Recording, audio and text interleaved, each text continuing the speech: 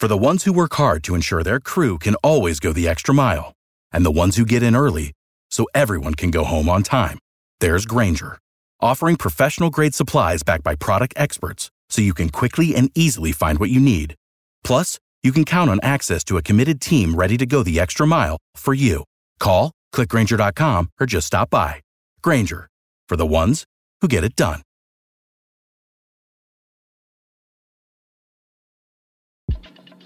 Thinking of starting a podcast? Well, try Anchor. It's free, easy to use, and its creation tools allow you to record and edit directly from your phone or computer.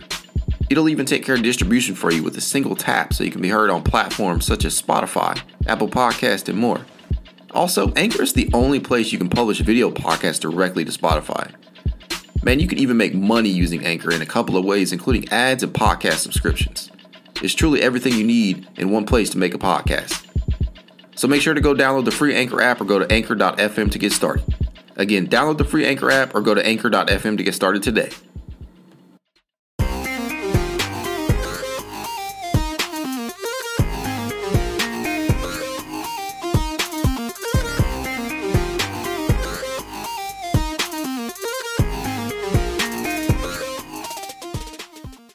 Welcome to another edition of the It's Cavalier podcast. As always, it's your boy Mac. Joining me today is my co-host, Corey Walsh of Fear the Sword, and Spencer Davies, a man who had the pleasure of being in attendance for the virtual Caris LeVert introduction. With that being said, man, Corey, so much has happened in the last 48 hours. It has been ridiculous. And I'm not going to lie to both of you guys. When these when these deals are dropping, it's always at like the most inopportune time for me because I'm away from my phone, I'm doing something, and I'll catch it like 5 minutes after, and Twitter is like blowing up.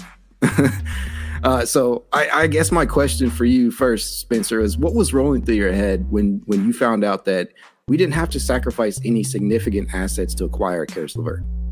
Yeah, that's the biggest part of it, I think, is you didn't have to give up any active players. It sucks to see Ricky Rubio go. I know that team loved him. And I was kind of the attitude that they should have probably, kept him around and tried to re-sign him in the offseason. Now, it's possible if Indiana does end up flipping him like the rumors are saying for Rubio to return in the offseason if that's the way he wants to go. But just the fact that, they went out and got somebody that can fill it up, can make plays in the pick and roll, and really kind of play this hybrid role that Sexton and Rubio together kind of made, I think is what's interesting about this deal. And not to mention, too, that this is a guy that's, basically entering his prime, 26, 27 years old, kind of fits right into the timeline. And being a home state guy, being from Columbus and going to Pickerington, yeah. It just seems like a pretty solid fit. And we all know that Caris is a great guy and he's his character's, high as it can be. And that's what, JB Bickerstaff was saying. I mean, the team itself, Jared Allen, Ed Davis, those kind of guys gave him complete vote of confidence. So should be a good fit from that perspective.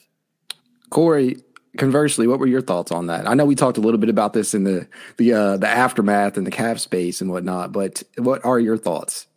Just being able to sleep on it a little bit more. I feel like for the past few weeks, we've been very hesitant about making moves on this podcast because we just want to let the good times roll without sacrificing any big pieces. But the more I've really let it soak in, I feel very comfortable with the decision at this point because we didn't give up a lot. We basically gave up, at most, in my opinion, the chance to not have Ricky Rubio back, which is, like Spencer said, pretty big for this franchise because Rubio was such an impactful presence both on and off the court, and his ability to help these young players develop throughout the season has just been so drastic and something that this team really hasn't seen at all from the past few years of this rebuild. But now that I'm sitting here, and now my question has gone from where do I think Caris LeVert should go is like, do I think he should start or do I think he should be a very impactful player off the bench? And similarly to how we saw Sexton in the beginning of the season, where JB was using him in a kind of the way he was always used, but he just didn't have the starting role attached to him. And I could see them probably doing that the same with Caris LeVert. Yeah, I saw you poll Twitter earlier asking, whether or not where people would prefer that JB utilize him, whether that be in that starting spot or as more of a sixth man. I got to say, to me, I've echoed many times now that starting to me is becoming more and more nominal. I think it really depends upon the player and egos, and there's a lot of different, factors that go into that type of decision. But, for me, if I had to make my conclusion at this point in time, depending upon where he should start, I would say go ahead and hand him the starting role, because I don't really. And I think Justin and Carter talked about this recently on their latest episode. I don't think you're going to lose too much of what Isaac gives you, and you certainly can still play him as solid complement of minutes. But Spencer, I'm very interested, and feel free to decline this question if you feel you must. But if this was your decision at this point in time, where would you utilize him at, or how so? Because we know, just as Corey pointed out in that same poll, that he's most likely going to be, closing games. But what would your decision be in the process of that? So, I kind of thought about this once the deal got made. I'm more towards probably make him like a super sub type of guy. Just because you were just mentioning about how similar, he is to Sexton as far as the way that, he drives hard, gets to the rim, pull up jumpers. That's just all part of his skill set. I also think he was kind of forced into that with Indiana a little bit this past year. But I would start this way by bringing him off the bench first, and just getting him acclimated, maybe giving him his own unit to run a little bit, take the pressure off of Kevin. And more so too, because I don't think that you want to mess with this starting five's chemistry right now. That's the other part that kind of has me a little hesitant. Yeah. We haven't seen LeVert off the ball too much here as of late. But that's something that he told us that he's really looking forward to doing with Darius. He said he likes to play off of playmakers. JB even agreed with me about catching drives where LeVert could really, excel in those situations as well. So I think they're going to play around a little bit. But if it were up to me, I probably would bring him off the bench to start it off. But if he does start, I could see it working the way the rotation did earlier in the year with Sexton, when Sexton would get subbed out like 4 minutes into the game, 5 minutes into the game, and then you see him staggered a little bit. That's at least my opinion, but who knows? Okay, sorry. No, go ahead. Go ahead, Corey. That's exactly how I've been thinking about this, is because the whole reason we're bringing in LeVert is to release pressure off of Garland. And you're not really releasing all the pressure off of Garland if they're both on the floor at the same time. Like, we can give Garland a lot more of a rest in minutes, like in games during this point of the season, if we have LeVert in, and he'll be like the first guard that we really have had since Sexton that has like its own gravitational pull to it from a scoring perspective. Like, yes, Rubio had gravitational pull, but yeah, he was shooting inefficient shots at the end of the day. And LeVert is kind of known for doing that now. But if he can kind of operate more freely and not feeling like he has to carry an Indiana offense that was kind of becoming more stagnant as the injuries started to mount, then I think we could also just see a kind of a different, more efficient version of Caris LeVert. Because I know a lot of people are jumping on his raw shooting stats right now and saying that he's an inefficient player. But if he's surrounded by a lot of talent, he doesn't have to take half those shots. He probably felt like he was forced to. Exactly. And there's a domino effect too. I think that, Kevin Love gets a little bit of a breather here because he's the one that's putting this bench on his back. And same with Jetty Osman. We know how good Jetty can be in a lower usage role, but he's somebody that's taking a ton of shots. Actually, before that barrage of threes that he hit against Indiana in the fourth quarter, which holy hell. But before that, since January 4th or something like that, he was shooting 27% from deep. Now, maybe that he's not going to have to put it on the floor as much and all that stuff out of necessity, just like you're saying, Mac. I think that helps them as well. So all around, it's relieving some pressure off of some guys, and I think that's the reason this is such a good move to make. And again, you're not disrupting anything, and that I think was the biggest priority. For myself, as somebody covering this team, I think that you don't want to mess with a good thing. You don't want to pull the wrong Jenga piece and have that thing crash. So I think they did a good job of that. Yeah, it's definitely going to require some fine tuning, especially heading into it. I heard you ask him a question earlier, just in reference to how he would feel about playing more of an off-ball role in the minutes that he does share with DG, and what if that would excite him and what his comfort level would be like in that regard. I think his response is something of the like of he's played off-ball most of his career, so. With both of them being able to run the pick and roll pretty well, I feel like this has a potential to be something really great and develop into something really great. And as I said before, I believe starting is becoming more and more nominal. So whatever they decide to do there, I'll roll with. And I have confidence and full faith that JB will figure it out. It's just another weapon at his disposal when we have been kind of short on those, especially with all these injuries rolling in. Now, my biggest question for you at the moment is Lowry. How does Lowry play into all of this in regards to, minutes? Because the rotations are going to kind of have to go through sort of a reshuffling here. You're going to try, if you look at this both ways, if you're going to start Caris over Isaac, one would assume you're still going to try and get Isaac the same complement of minutes that he's getting right now, but you may look to put him at the 3 at certain times, and that means you're going to have to adjust whatever Lowry's situation is when he returns. So in that regard, are you feeling like Caris's addition is going to take away from anybody's minutes? I think that it might decrease some guys slightly, but what this does, it's just kind of an embarrassment of riches now. It's like a situation where whatever matchup you have, you can kind of roll with it. I don't think that you want to try and reinvent the wheel here. I don't think that you go away from tall ball. That's what got you to this point. I don't think you mess with any, I still think that you keep the same starting lineup. And then when, Lowry returns, you have Dean Wade play his, 15 or so minutes off the bench. You still have to find time for Lamar. Like that's the part that I'm not envious of what JB has to do here, because there's a lot of talent and a lot of guys are showing that they deserve minutes. So that is where the rotation might be deeper now. Like it might go past that 8 to 9. Maybe you go to 10, because obviously it's the regular season and that changes when it comes to the postseason. But I think it's matchup dependent. I'm wondering if we see Caris and Okoro on the floor at the same time, in any of these lineups. But again, it's all dependent on who you're playing. But I don't think you go away from what's helped you get to this point. And that's the uniqueness of having 3 7-footers in that starting lineup, and just having that defensive versatility that has them like one of the tops in the league of doing that. Yeah, certainly. I think that his acquisition has changed things in that regard, but to a larger extent, it adds another weapon. And like I said before, it just gives JB the ability to kind of throw another weapon out there for defenses to have to account for. Yeah, I mean, when I think of the how this team can use so many more weapons and be more flexible with its rotation, I immediately go back to that Golden State game with Clay Day, pretty much. Oh, yeah.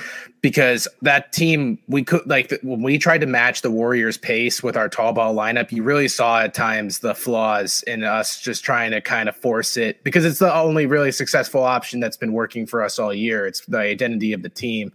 And if we had someone like Caris LeVert in, it would allow us to play a little bit smaller, but at the same time, it would also, because Laurie was really the victim of that Golden State game. Like the Golden State was like ready to just attack him at all times.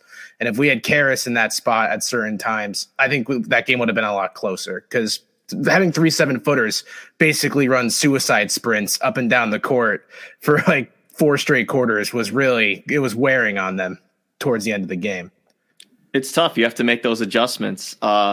And it's funny that you bring that up, because JB was talking about basically if DG and Caris are on the floor together, that they're going to have to chase him. They're going to have to chase him because he is also a threat to run an offense, to run a pick and roll. Rajon Rondo mentioned a couple of days ago that Caris hasn't played with a lob threat in a few years, and now he's back with his old friend that he used to play with the Nets with Jared Allen. He also has Evan Mobley there, can do pick and pops. You could throw it over the top. You got Kevin Love waiting over there. You got, I was gonna say, Ed Davis was on the Brooklyn team, but you got Kevin Love also now waiting on the wings for threes and dumping it into the post. So he's just got so much to work with here. And like you were saying, Cora, like he was kind of forced in Indiana to kind of play, I don't want to say outside of himself, because he is a bucket getter and he can pound it into the ground a little too much sometimes, but he is also somebody that's he's a killer. He's a killer type. And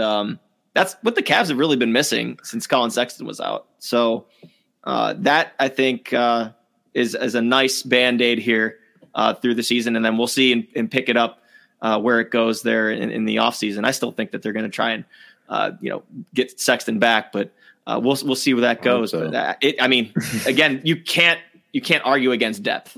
No, and certainly. You can never have enough scorers. So. No, especially with the recent injuries as of late. And I'm still surprised the Cavs have managed to kind of break even here with what they've had to work with, especially with DG being out recently. Just along those same lines, man.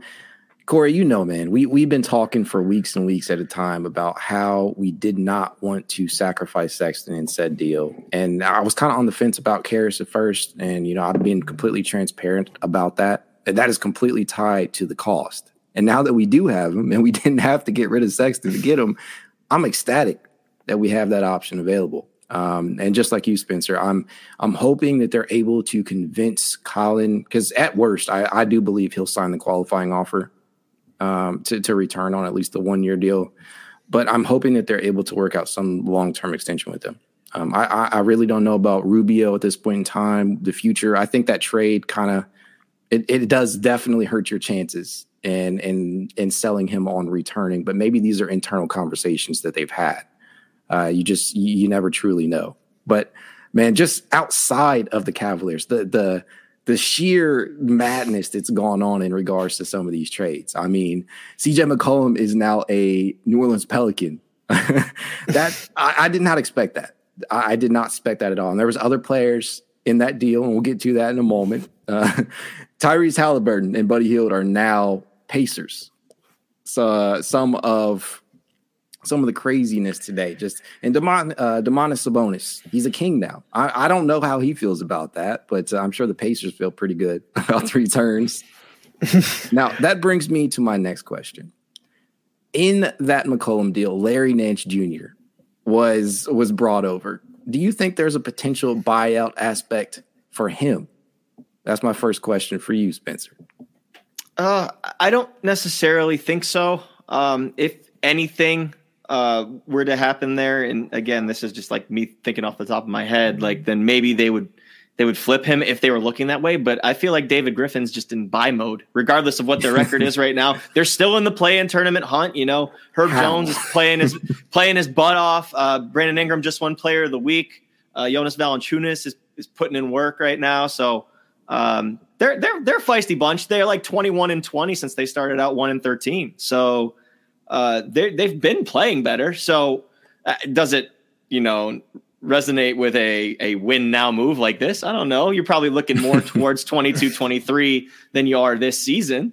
But by default, you might make the play-in tournament, and you get CJ McCollum, who's getting a fresh start here. He can fill it up, take off a little bit of pressure of Brandon Ingram there. Larry Nance, we know when he's healthy how impactful he can be on both ends of the floor as just that Swiss Army knife type. So you kind of like that for Larry, especially because he was over in Portland, and that situation just turned miserable for pretty much everybody in an instant. Yeah. So I'm wondering what's going on. I feel like it's not a bad situation. Oh. Yeah. I mean, I'm sure he had some say so in this, or they at least probably came to him in regards to these deals that they're going to be making, because their roster has been completely overhauled, completely uplifted, and they got compensation in regards to that. But they look like they're set for a complete and utter rebuild there. Yeah, hopefully in his case, it's a retool instead. I mean, at least they didn't give up Anthony Simons. That's somebody that they had to keep. Apparently, according to reports, that they're still looking at Jeremy Grant, and they got a giant trade exception in the deal. So maybe that's something they try to do. But yeah, that's an interesting situation. Yeah, I would not want to be a Portland fan at this point in time. That's we've been there. We know how that feels. But conversely, the Kings Pacers deal, old buddy Tristan Thompson.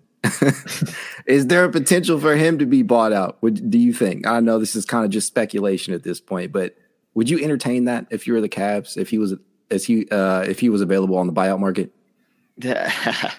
So yes, I think there is definitely potential for him to be bought out. Just thinking of they have Rashawn Holmes, they've got Metsu, they've got Len, they've got some bigs there that they still have to figure out the whole playing time situation with that. They even got Nimi Keita, who's one of my favorite players at Utah State last year. So yeah, I could see Tristan getting bought out. As far as the Cavs goes, I couldn't tell you. I honestly don't know. I'm sure I know one party would welcome it. I know that DG and Kevin would love to see Tristan back in the fold. But they do have Ed Davis as that veteran guy right now, and he's played the most underrated role on this Cavs team, I think, at just teaching guys like Evan Mobley and Jared Allen the tricks of the trade, being ready at a moment's notice to step in and grab some rebounds, get some post buckets, whatever it has to be. He knows what his role is, and I think that they've been extremely satisfied with what Ed's brought to the table. So, but if Ed were to go somewhere else, then I could see that. I just don't see them carrying, I don't know, what would be 5 or 6 centers. Yeah. Well, bigs, I should say. Bigs. Evan Mobley's not a center. So, do you think the Cavs are going to remain, kind of vigilant in regards to into making one more deal before the deadline? They do have a near $3.5 million disabled player exception that they got for Colin Sexton. So that's a potential thing to keep an eye on. They're definitely, sniffing around. They're going to do their due diligence. I think if this was it, I think they're thrilled with where they're at and how they've gotten to this point, bringing in Rajon Rondo about a month ago, and now landing Karis LeVert by losing, one player, albeit very important, like I mentioned earlier with Rubio, but they lost one player who wasn't active. And, there's no need for the draft picks at this point. You have a ton of 20-somethings on your roster, early 20-somethings at that. Yeah. And you're not going to, draft another guy that you're probably going to have to pay again and find rotation time for. So I think it's the right time to cash in on those picks and assets. I also thought that Indiana did pretty solid in the deal personally, but yeah, they get that expiring there. That was probably a big selling point. Those picks too. Expiring a first rounder that's lottery protected, and then you look at the Houston pick. The Houston pick's basically going to act like a late first round pick anyway. But yeah, I think that they'll sniff around and they'll try to probably find a vet of some sort who's on a small contract. But if they don't get that done, they don't get that done. We'll see. Does this raise their ceiling, Corey? Because we both kind of gave our opinions on that. But does the Karis LeVert deal raise the Cavs ceiling in regards to the postseason? Oh, for sure. Anytime you can add a consistent scorer onto your team, it's a huge win. And this team needs any amount of ammo it can get if it wins its first round and then ends up going against one of the top of the East. That's what I was going to ask you. Does it make you more confident heading into a potential series with the best in the East in regards to Milwaukee and Brooklyn in a 7-game series, and even the Bulls?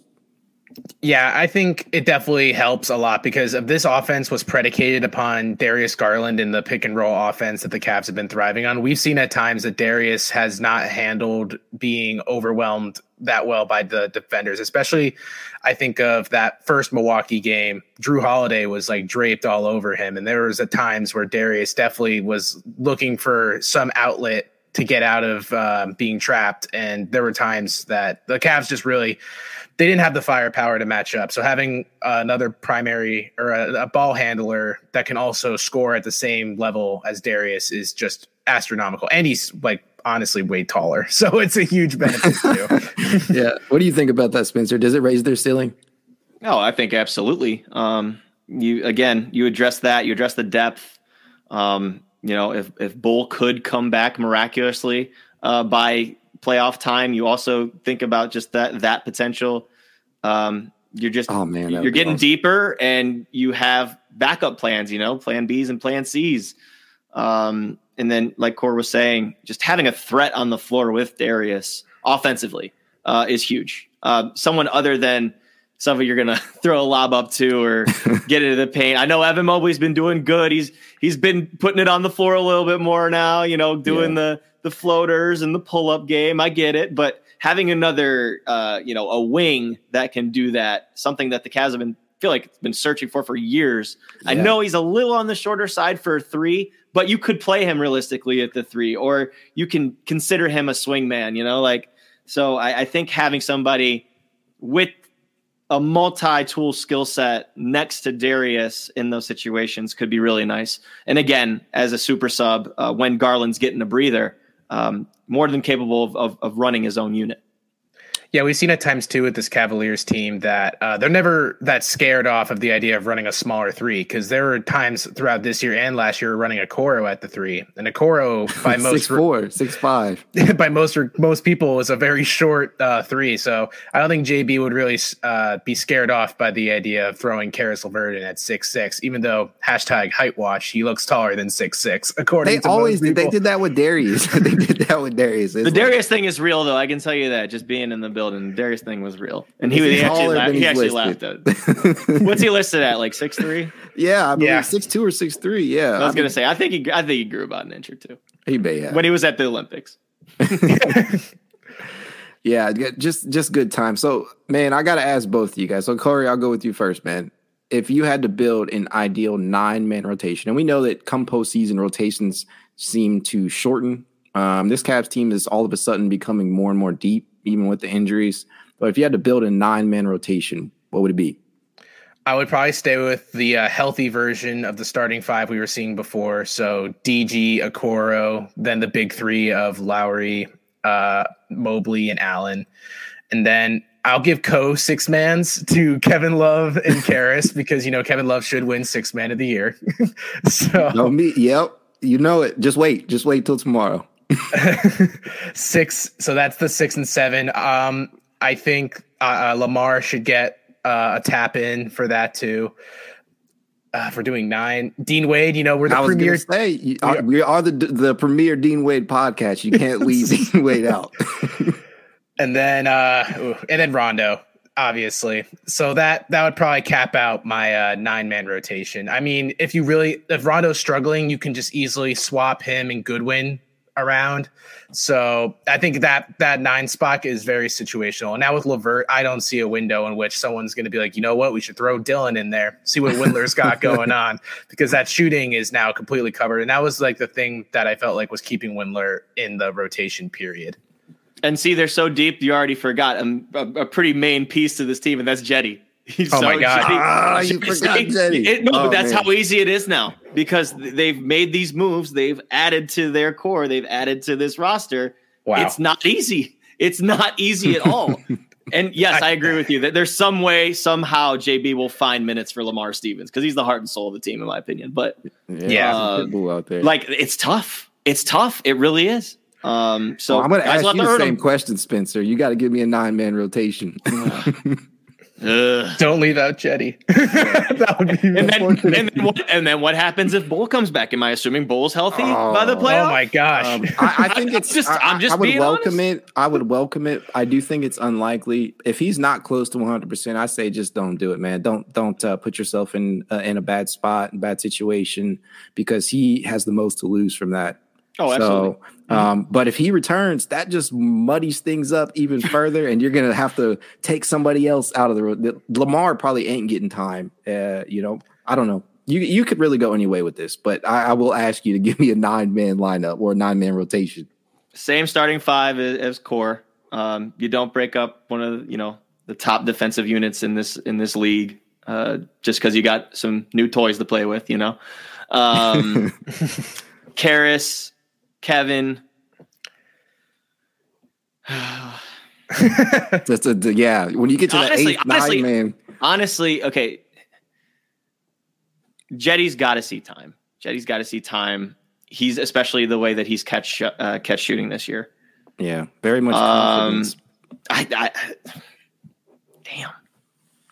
Yeah, this is hard. Do you think they will go 10 deep come the playoffs because of how it's hard to do that in the playoffs, though. I think you got guys competing, and you feel so bad for Brandon Goodwin because he's really played his heart out. Yeah, we'll get to that. he's played his damn heart out, But we know the whole playoff Rondo persona. It's real. So Rondo's got to be in there. And then I probably got to go with Lamar. I think Dean Wade would be the odd man out, honestly. Yeah, I would say, I'm sorry, and that sucks because even when Dean Wade's been in the starting lineup, he's basically done the same exact stuff defensively as Lowry. Very good, yeah, very underrated. Yes, love his game. This is a good team, guys. It's the reality of the situation now. Good problems to have, right? Mm-hmm. Yeah, if I had to go back on my Jetty mistake, I would probably say it had to be Dean that would get the boot because I think Lamar's too valuable defensively. Like this team does, if you had to argue it's weak in one area, it's just having 2s and 3s that can really guard defenders. And I know Lamar is basically a 4 that we're forcing to play the 3 at times. At 2, play the 2. I was gonna say play the 2 earlier this year. Yeah, I think JB will just value that more because now that like I said earlier, LeVert coming in adds so much more shooting, and that Dean is a very decent 3-point shooter. So having LeVert now, it's kind of like the need for shooting is a little less than it was before.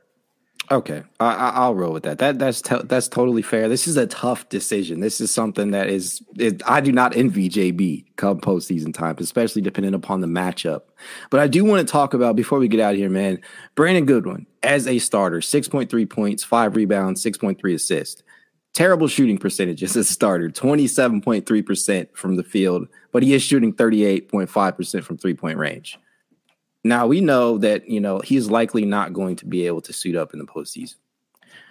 But with the wealth of the guards that this Cavs team could potentially end up with next season, do you consider bringing him back? Is he a player that you would want to re-sign if you're able to keep Colin? That's another thing. Like, you have Karras next year. You got DG. You got Okoro. You got a ton of guys that you're gonna need to give minutes to. Is Brandon Goodwin going to end up being the odd man out eventually? You hope not, because he just brings just amazing vibes, and it's literally been since the first day he stepped in when he was on the hardship first. He went out and earned that 2-way contract. He was closing games by his 3rd game, I think it was, which was incredible, honestly. He's a go-getter. That's what I like about Goodwin. Got a little Sexton in him. Yeah. Well, yeah. Well, that's actually something I was going to bring up too, because they're both from the Atlanta area. They're pit bulls down there, man. They like to go and attack, no fear. But I mean, you kind of have to consider him the odd man out if they're going to continue to put these pieces together like this, and particularly too. I mean, LeVert's extension of eligible. You have Colin, who's going into the offseason as a restricted free agent, and that's going to command a lot of money, or he's going to be back on a 1-year prove-it deal, whatever it is. Yeah. Do you consider bringing back Rondo?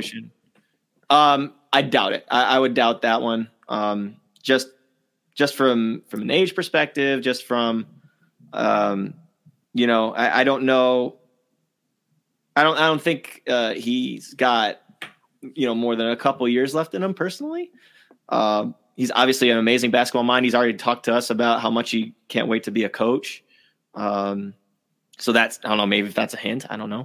But I wouldn't be surprised if he was out of the picture after this season and stuff like that. But focused on now. Focused on now. And they've got a good thing going. I was gonna say, living in the moment. That's my thing, man. That's what's this trade deadlines, man. I can't stand them because the transactions become the product, and I'm like, guys, enjoy the basketball. Watch the Phoenix Suns, man. They're 43-10. Yeah. That's an amazing team to watch. Why are we talking about extra moves? Like, watch the basketball. Like, so at least fun. this isn't the 2017, 2018 Cavs that just cleaned house come this point in time. Fountains, not drains. But hey, you know what? That's when Kobe Altman started up all of this asset acquisition, and that's why they're at the point they are today.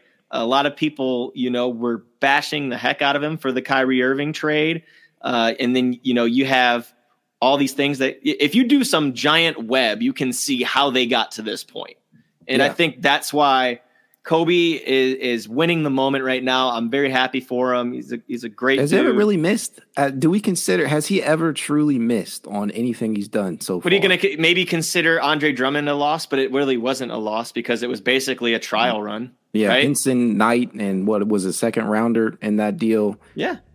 I mean, what did you really, and that's pretty much what, the detractors will look upon that and they'll look at the Kyrie Irving deal. But if you look at that again in a web and you look at the other deals in a web, it got them to this point. A lot better now. Yeah. And you look at his draft history. I mean, aside from maybe Dylan Windler, I think he's picked some damn good players, especially for where those players were picked at. And no, big ups to him, man. I mean, he's having his moment and he certainly deserves it.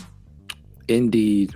With that being said, we're going to bring today's episode to a close. Like I always tell you guys, if you'd like to reach out to us, you can at itscavalier_pod on Twitter, TikTok, Instagram, YouTube. Thank you to Spencer Davies for joining the show, and have a good one.